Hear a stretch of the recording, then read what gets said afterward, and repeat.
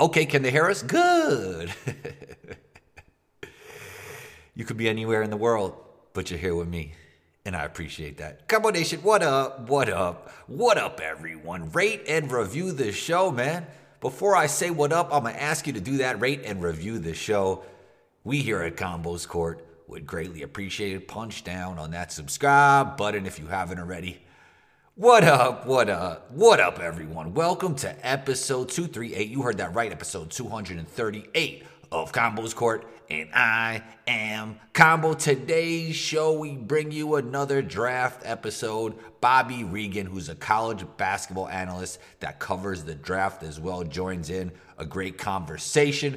We discuss Sharif Cooper's passing ability, Jalen Johnson's ceiling, some draft sleepers, and more. Intro music by Luca Beats. Let's get into it.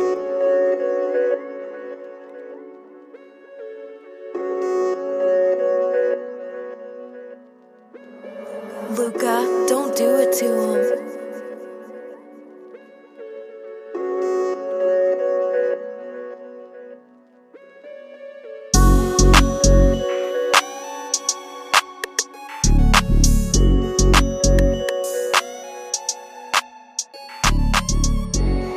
Bobby Regan, college basketball analyst for Barstool Sports, covers the NBA draft as well. Welcome to Combos Court. How you feeling today?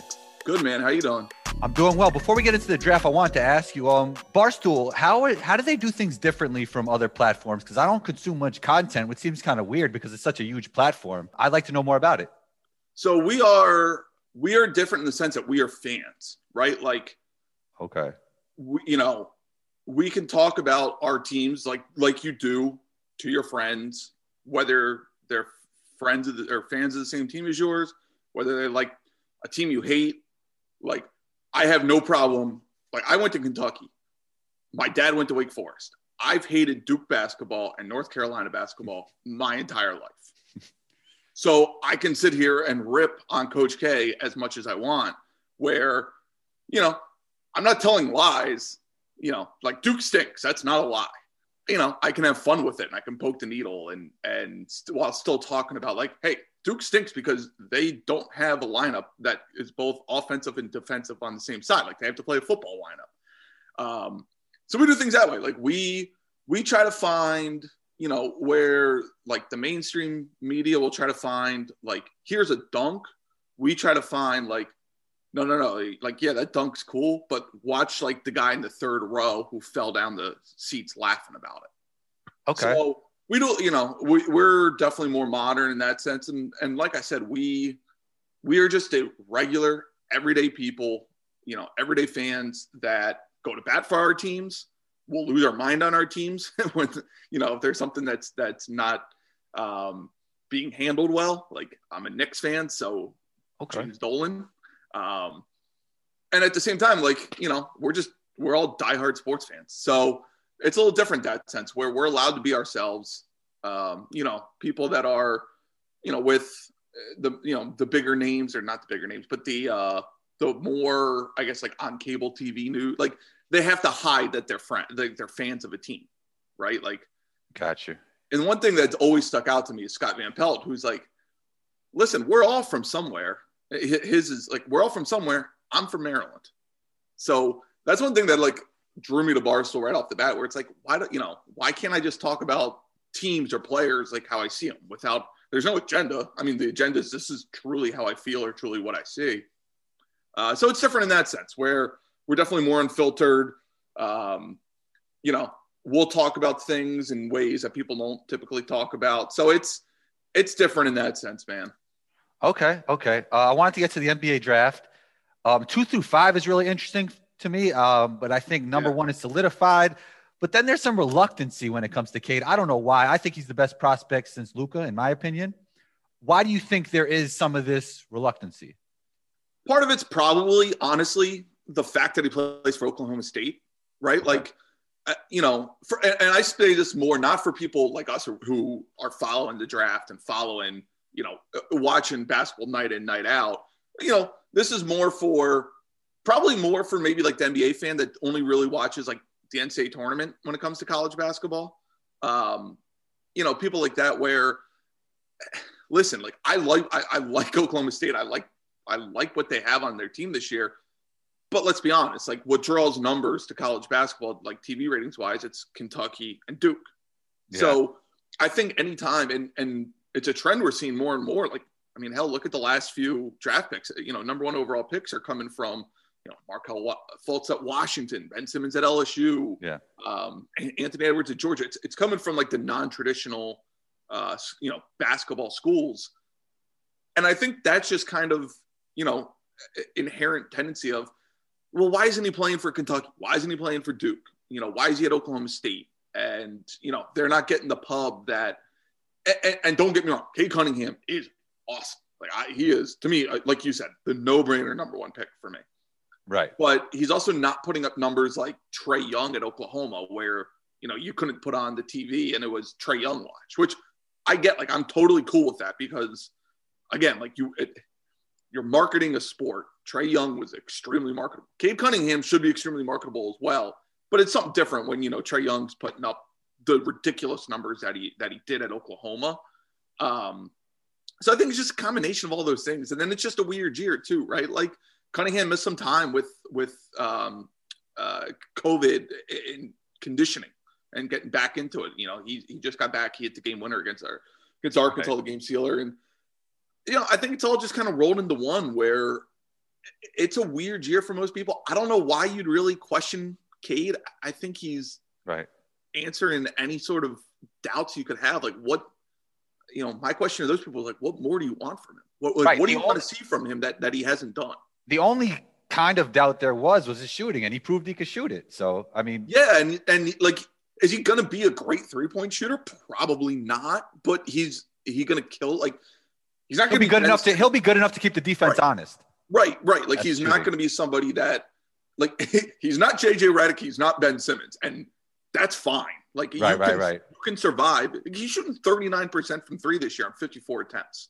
Right. Like, yeah. You want that number to be a little higher, right? Like, it's pretty good. It's pretty good. World. No, I'm saying the attempts. Like, you want to see, like, let's see what happens on like 100 attempts, right? Right. In an ideal world. But again, 39% on 54 attempts, like, that ain't shabby. Yeah. 2 through 5 is interesting. We got Suggs, Green, Mobley, Kuminga. Kuminga's rising. Like, I hear people saying if Kuminga kills the G League elite, I mean, if he kills that bubble, that he's going to go number 1. He has a chance. He has a small chance for 1. I mean, where do you like these guys in what order if, let's say, you had a big board? Yeah, so this is where it's going to be interesting because big board versus team need is going to be fascinating from 2 through 5 because they're all the same tier for me, right? Like, there's not a drop off from Green to Kuminga. Right. At least in my eyes. Like, I maybe in some other people's eyes, but in my eyes, I don't really think there's that big of a one. I'll tell you what, I fall in love with Jalen Suggs the more and more I watch him. I think, with his size, with his passing is I think still a little underrated. He, to me, made the jump. Like Kuminga, Jalen Green's awesome. I'm curious to see how they look in the bubble. Yeah. Especially because we haven't really seen,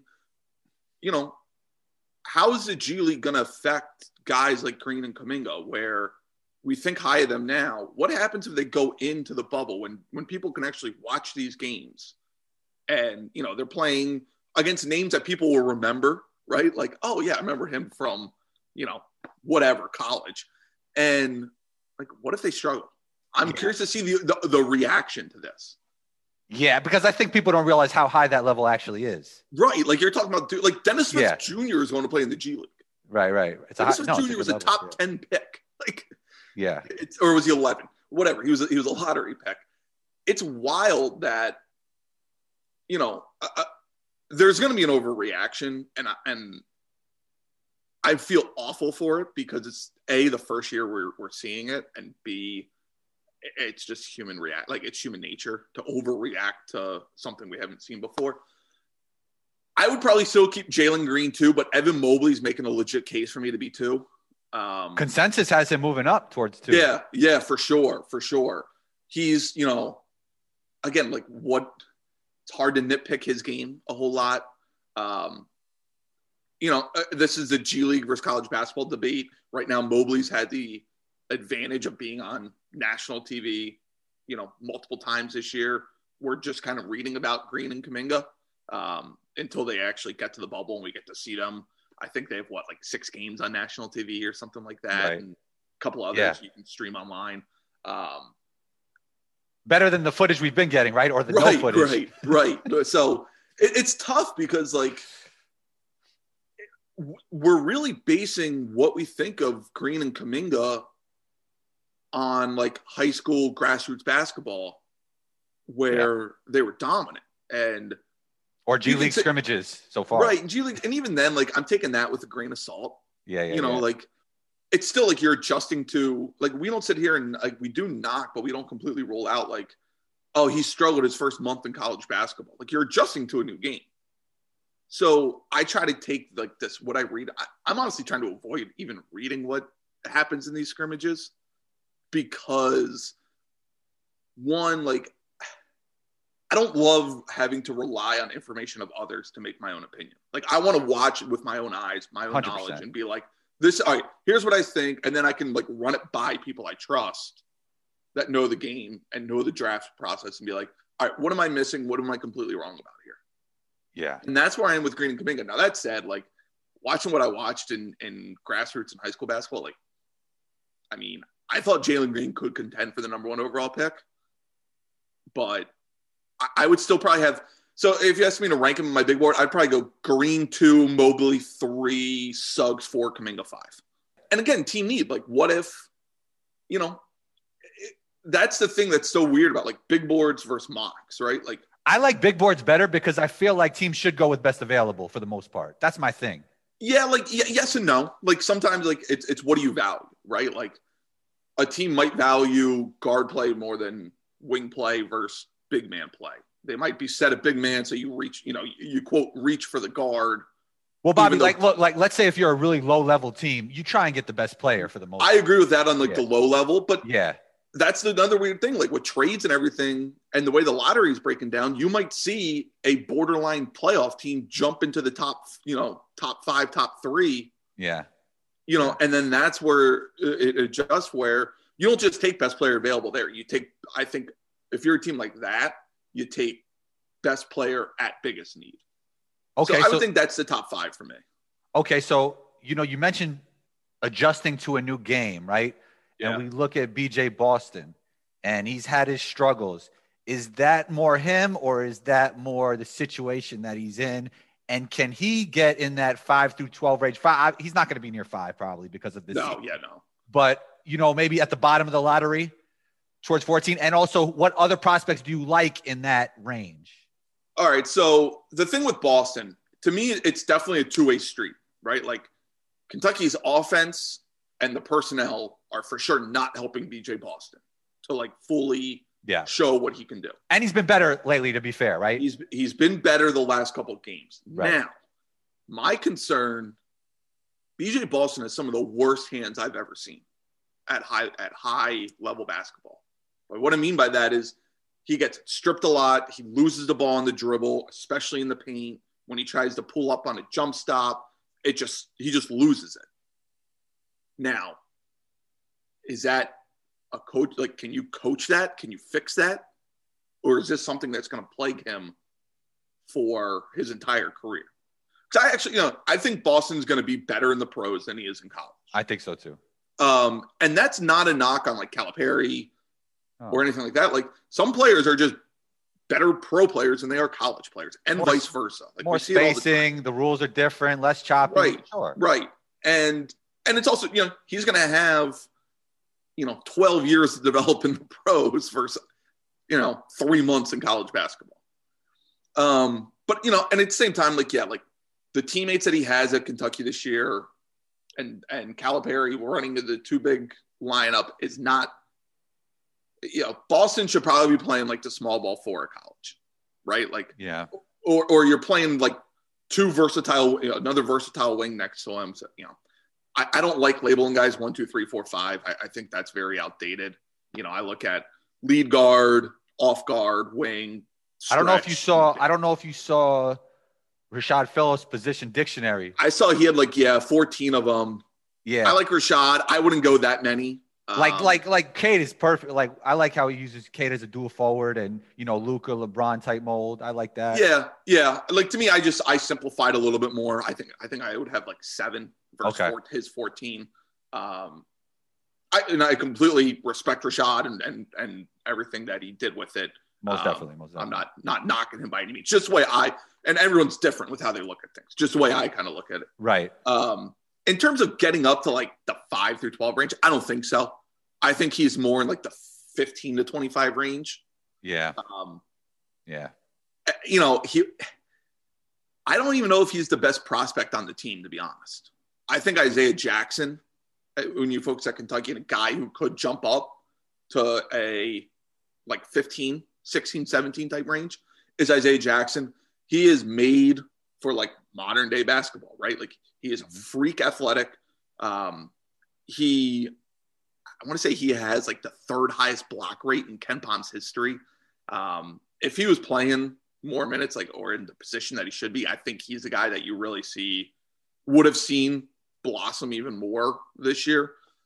Questions about shooting, but he's a dude who just balls to the wall at all times, which you for sure can't coach or teach that, of just having that energy and rebounding and blocking shots. He will get better defensively. He does gamble a little bit too much, picks up some dumb fouls, but that's all coachable stuff, which doesn't concern me in the long run. In terms of other guys, I don't think I'm breaking any news here. And you look at what Sharife Cooper's done at Auburn. I think he's making his way into a potential top 10 type guy. I think he's interesting because he does something so special, and then he has his issues at what you would think might be issues at the NBA level. But he's so special with the basketball. At any level, he's going to get where he wants to go. And he's so not only that, but one thing you can't teach is passing.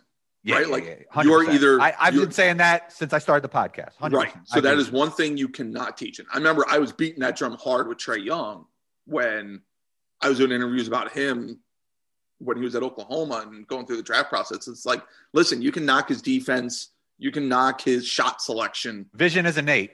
You can't teach the ability to pass. Yeah, you can make slight improvement, but but I'm with you. You can't really teach it. And that is what Sharife Cooper is better at than any single prospect in the country, in the world, not even just the country, in the world. There is not a better prospect that is a better passer than Sharife Cooper.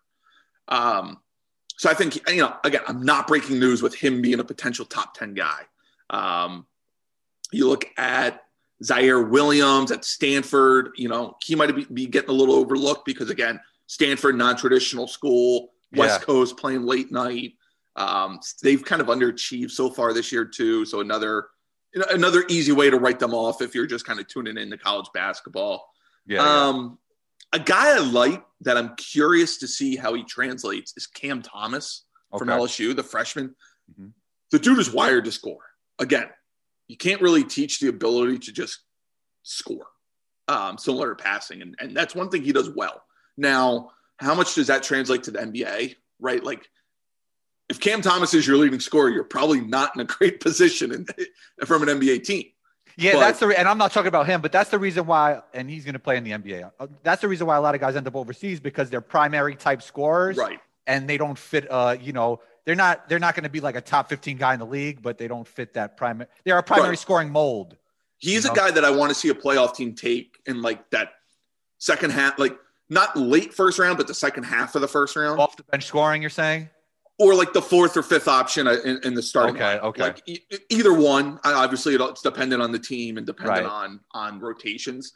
I think he would fit that role perfectly. Right away, you think? You think right away he could step into that? I think so. Okay. Let me clarify. I think he can be a value role player on a good team. Okay.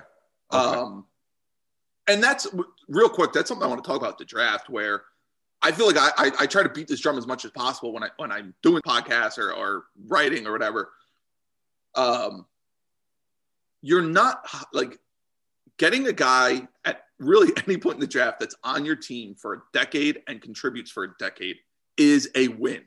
Like, I know 100%. so many people 100%. love to overreact to the early, like, this guy's a bust. It's like, well, he actually just turned out to be a really good role player for 12 years. Like, that's a win if you take that at pick 4. And I have this argument with a friend of mine all the time. And yeah, like there are some. And the funny thing is, this guy I argue with plays basketball. Like, Yeah. you know, I played overseas, he played overseas, and I can't believe he has this point of view where he's calling everybody a bust after, like, you know, 1 or 2 years, and they're actually producing.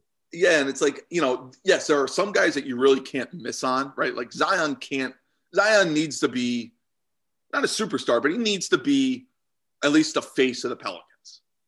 You know, it's guys in BI right now, but yeah. Yeah, right. Like, I'm just saying, not right now, but over the course of his career, he needs to become the face of the Pelicans. Guys like those can't miss number 1, number 2 overall picks. You don't have to necessarily be Kevin Durant, but you need to be the face of your franchise for an extended period of time. Right. I think that's what people kind of miss on is, not every draft class is the same. Not every number 1 pick is the same. Like, I don't expect Anthony Edwards to have the same impact on the Wolves that Zion should have on the Pelicans. Right.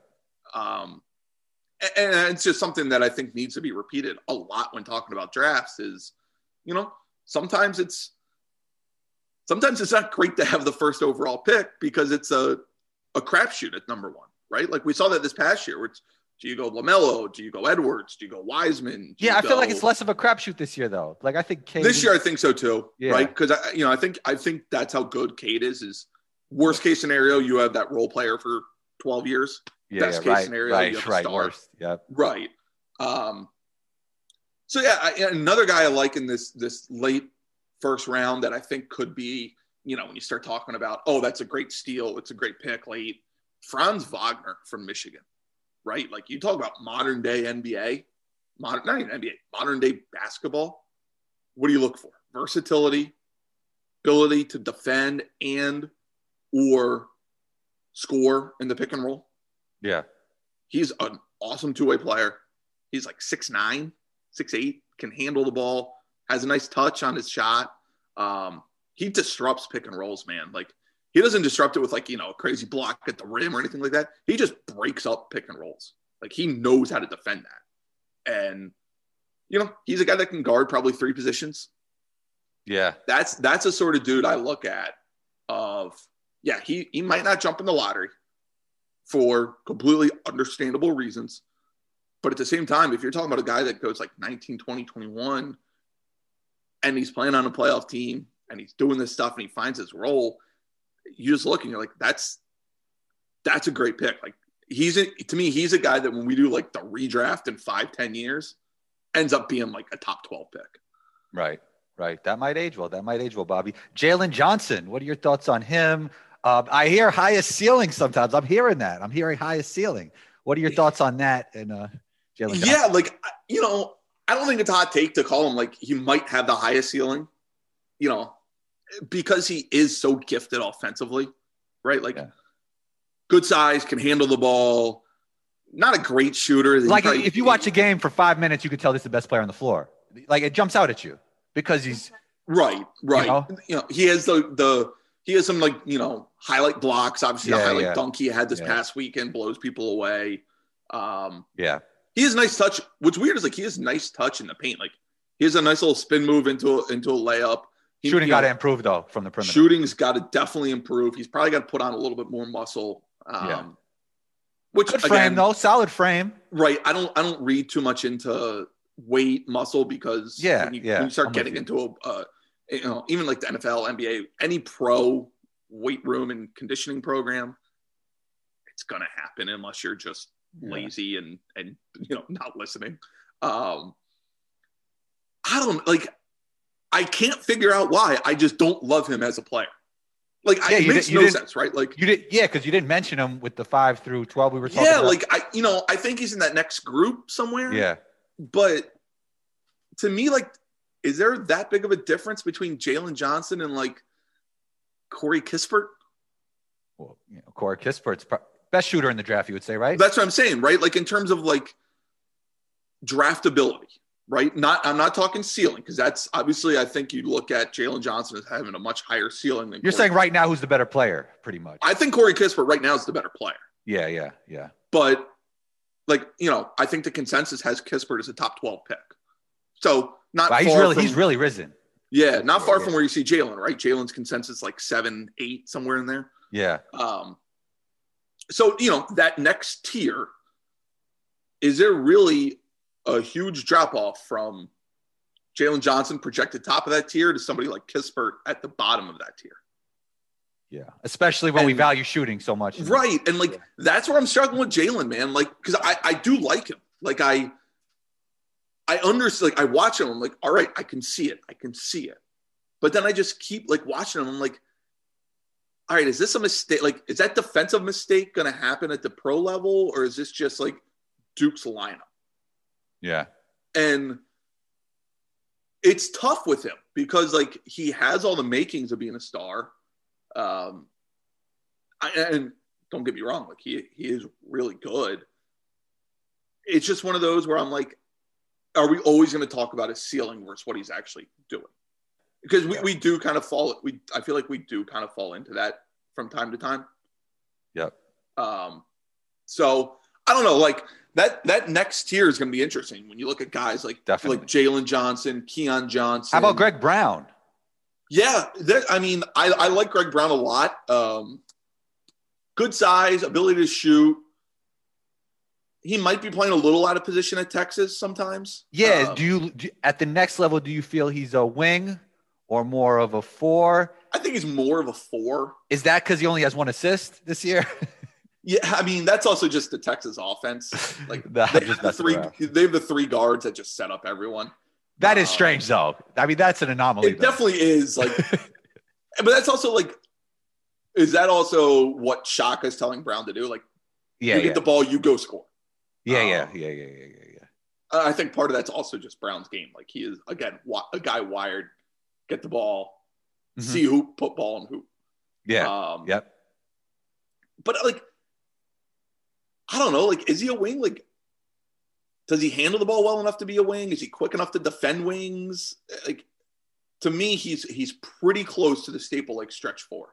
I think we always, and I'm not saying anybody's comparing him to Kawhi, but we always want to see if this 4 could kind of get wing skills. Yeah. That's what we want to see, Right. And you look at the guys that are kind of capable of doing that, the Kawhi, Paul George. Well, the crazy thing about Paul George is his game is super fluid. He's right. But he's a guy that if we were talking about him in college now, he's back at Fresno State now. Yeah. We're like, hey, he's kind of a pretty close to a stretch 4. Yeah, it's gonna be tough for me to see Greg Brown getting that kind of fluidity. Right, that's the thing. Even Kawhi, Kawhi looks herky jerky, but it's on purpose. Yeah, you're right. Yeah. His ability to stop and go and his movement is all with a purpose.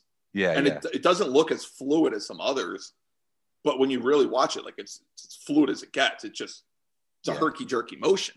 And I don't even think Brown can have that. I think Brown's right now, and this could change obviously down the line, but right now Brown's at his best when it's you have 3 dribbles and then you either get a shot up. Yeah. I think that's when he can just do that is when he's at his best. So, yeah, I like him. I don't know. When I'm looking at tiering players, maybe that tier 3, I would have him right around. There's a lot of tier 3 guys in this draft. There are.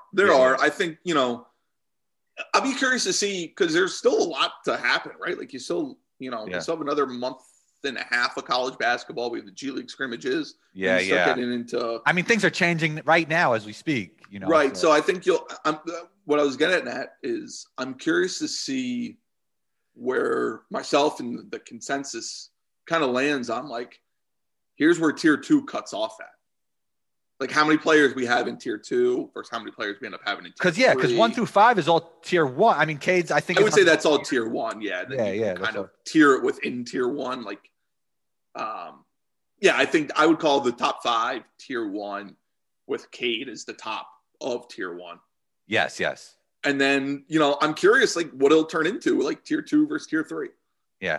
All right, I want to shift to this last thing before we get out of here. Sleepers. And I'll tell you mine and let me know some of yours. And I don't even know if this guy will even declare this year. Bones Highland. Yeah, like his from game. VCU. Yeah, I like his game. What do you feel about his game and other sleepers you see that might end up really good NBA players that nobody's talking about? I like Highland. He's got good size. He's kind of got that long, lanky build. And the range is impressive. The range. He's a much better shooter than I thought. Yep. I was skeptical on his ability to consistently shoot after his freshman year. He's impressed me a lot more this year. Obviously, playing at VCU, you learn defense there. Doesn't matter if you're playing for Shaka, Grant, Wade. They preach defense there. So I think that matters. I like him a lot. I really do. I'm curious to see, I think he'll end up being a guy that declares, tests the water, and then feedback whether he stays or goes. I could see it either way. Okay. In terms of my sleeper, I'm trying to think who's a sleeper that isn't always considered for this question, because I try to think outside of the typical answer. Giddy from Australia? Yeah. You know who I like is Terrence Shannon from Texas Tech. Okay. I'm starting to buy into Texas Tech players. I know Culver and I know Zaire Smith haven't really worked out, compared to what they were in college. But I think Chris Beard might be the best in-game coach in college basketball. Yeah. And similar to what you saw with Virginia guys under Tony Bennett, right? They all started to work out in the pros. Joe Harris. Yeah. I still think Justin Anderson could play a few minutes here and there. Ty Jerome, Kyle Guy, DeAndre Hunter. You go down the list. Yeah. London Prentice played some for the Cavs and floated up and down the G League. Those guys are all kind of figuring it out and being impactful in the NBA. And I think that's a direct look at Tony Bennett. Right. And I'm starting to think Chris Beard can do the same thing. So I'll go Terrence Shannon as my sleeper. It's going to be a weird draft, man. I think this is one where it's going to be interesting seeing the youth versus experience. Obviously you take youth more often than not in the draft, right? Because of upside. Teams draft for upside, especially early on. But I also feel early on in their NBA careers, we'll be talking about the first team All NBA. Wouldn't shock me if it's 3 upperclassmen on the first team. I'm with you, Bobby. Great stuff, man. You're always welcome back on the show. Where can we find you? You can find me on Twitter, Barstool Reags, REAGS. I post all my stuff there. Feel free to follow me there. Tweet me. I'm always looking to argue, disagree, agree, whatever. It's the beauty of sports, man. Thanks so much for coming on the show. Thank you for taking the time. You're always welcome back. Talk soon, Bobby. No problem. Have a good one, man. Thank you to everyone who tunes into the show across the globe. And big shouts to Bobby for joining in. We appreciate you. Combo Nation, don't forget to rate, review, and punch down on that subscribe button. Be on the lookout for episode 239. Combo out.